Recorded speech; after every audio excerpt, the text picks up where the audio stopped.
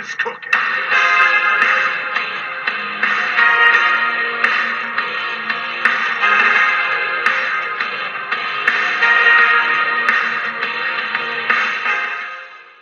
Well, last week was my biggest show of the year, and with record listenership, so I want to thank all of those who gave it a listen.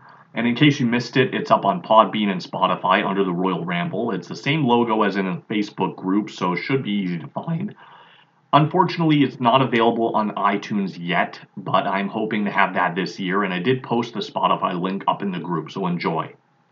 Today is my first show of the year, and it should be a good one as well as I look back at the week that was in pro wrestling.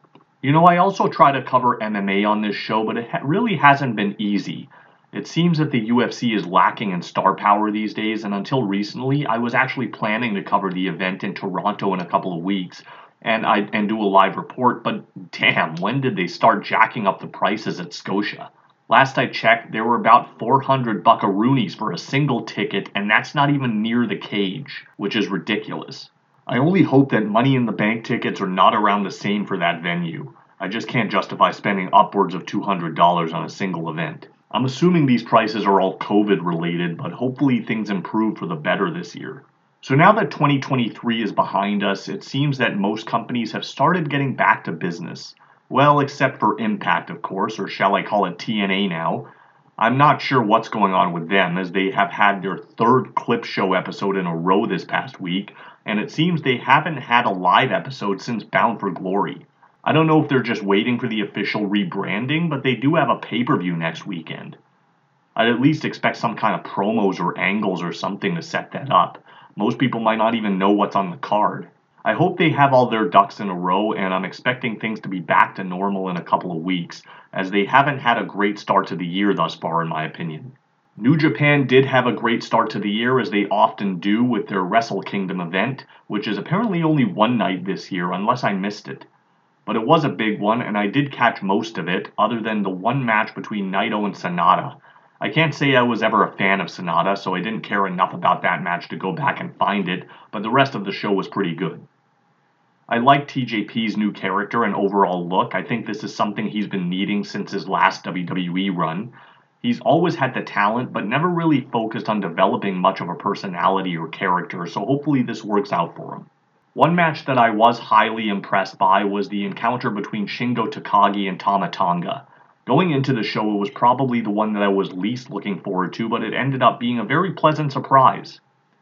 Sabre and Tanahashi had a pretty good match as well, though I found it a little too short, and I felt that they raced to the finish until one of my listeners from RFPW, Sean Burkhead, pointed out that the TV title matches only have a 15-minute time limit. However, given the time limit, I didn't feel that there was any sense of urgency in this one. I mean, it was still good, but it just felt like a regular-paced match between the two. A lot of people were also raving about the main event rematch between Danielson and Okada. I will never not enjoy a Bryan Danielson match, and I did enjoy this one, but I wouldn't go as far as most calling it a match of the year candidate. Firstly, I think it's way too premature to do that, and secondly, I didn't think it was that great.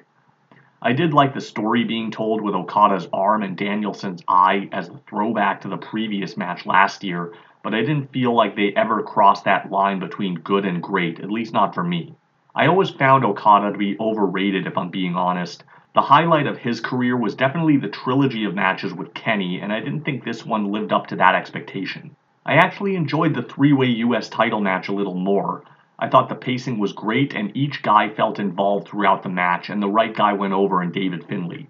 I also kind of liked the post-match brawl between Finlay and Nick Nemeth, the former Dolph Ziggler who was sitting at ringside with his brother Ryan. Japan is an interesting choice for Nemeth, but hopefully it allows him an opportunity to reinvent himself, so when the time comes, he is able to come back to WWE as a huge star, similar to McIntyre. WWE also had a really big week and did a good job of promoting 3 big shows. They started with Raw and called it Day 1. Becky Lynch and Nia Jax finally got to have their one-on-one match that had been building for about 5 years, and while I was a little surprised by the outcome, I think the match was actually really good, and probably Nia's best to date. Donnie Da Silva made a good point to me that not only did Nia need this win more, which I agreed with, but also that if Becky won, the story would have been over, and that makes total sense. This is a feud that definitely has more legs to it. I just thought if the end goal is Becky versus Rhea and Mania, then Becky needs to start getting some big wins.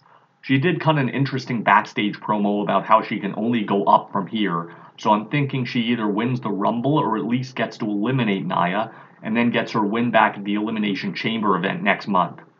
Or she wins an Elimination Chamber match to get Rhea and Mania, and assuming she wins the title there, she has this built-in story with Nia for down the road. And Nia also has unfinished business with Rhea stemming from the five-way match at Crown Jewel, where she was the only one not involved in the outcome of that match. So there are multiple stories to tell here between these three women. The main event of that show, however, I wasn't as impressed with. I mean, the match between Seth Rollins and Drew McIntyre was good, but I thought there were way too many people involved in the finish, and the teased Money in the Bank cash-ins seemed a little too cliche for me. Also, I wonder where Drew McIntyre goes from here now after two pretty clean losses to Seth. The highlight of the show is probably what most wrestling fans have been talking about all week, and that is the somewhat unadvertised return of Dwayne "The Rock" Johnson. I really liked this segment, and I liked the whole bait and switch with Jinder Mahal as well. In fact, I thought this was the best use of Jinder in years, so hopefully they do more with him moving forward, but the best part of the angle was the subtle tease of Rock versus Roman at WrestleMania. I'm still hearing rumors of that match happening at the Elimination Chamber, which I am very much against. This is the biggest match you are ever going to get, and to give it away on a transitional show is, in my opinion, going to make whatever they have planned for WrestleMania seem like a Raw main event. Sorry, Cody. I think they should give Cody an opportunity to finish his story at the Chamber while Dwayne gets the Mania match. Or they have Roman wrestle twice at WrestleMania, where he beats Dwayne on night 1 and then loses the title to Cody on night 2. But in all honesty, I can't see Roman being this close to beating so many championship records this year without actually doing it. I think he'll not only retain at Mania, but probably go another year with the belt. I think the person who eventually beats him should not be a transitional champion, but rather the guy who is seen as the leader of a new generation. Whoever that is at this point is anyone's guess.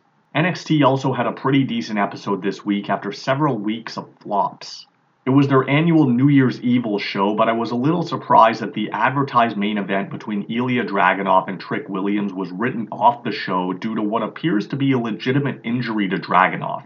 I have no confirmation on that, but I don't think they would just scrap a promoted title match just to advance a storyline.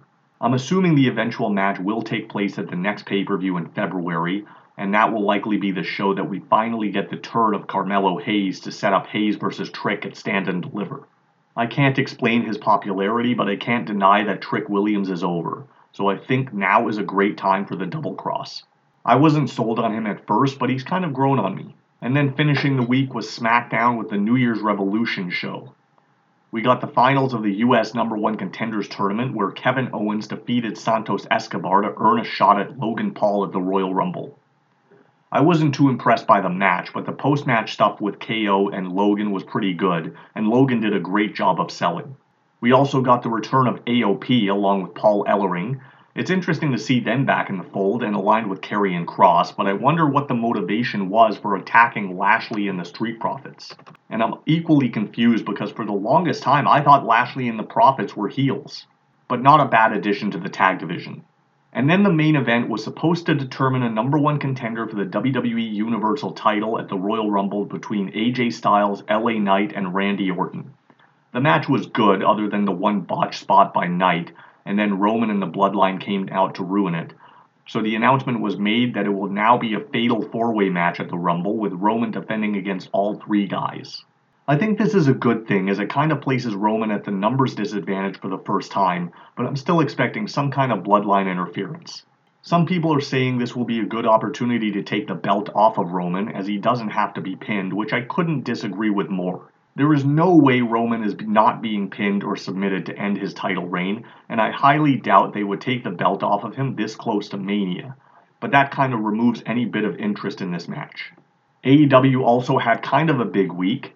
They concluded the Continental Classic tournament at last week's pay-per-view with Eddie Kingston finally winning the big one, well, sort of. They also had Samoa Joe end the year as the new AEW World Champion, and then finally revealed the Devil in Adam Cole.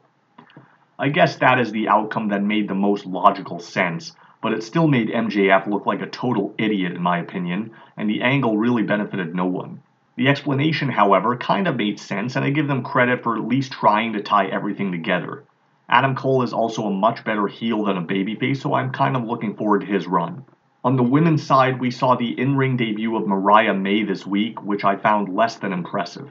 I still don't see what the big deal is about her. She just seems like another random blonde that are apparently coming off an assembly line, and I see nothing special in her thus far. She's basically a female Daniel Garcia right now. And if that wasn't enough, her debut is then completely overshadowed by the debut of former Impact Knockout Deonna Purrazzo. Tony Khan really needs to learn how to debut new talent.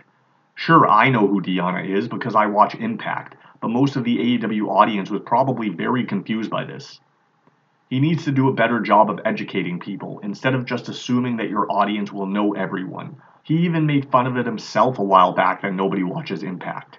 But hopefully Deonna will add something to the women's division and won't end up just being another Taya where she gets a title shot, loses, and then disappears on Rampage. Overall, it was a pretty great start to the year, and I think things will only get better in the coming weeks, especially as we head into WrestleMania season. I'm out of here for now, but I'll be back next week to finally talk about TNA again. Until then, I leave you with an ABC.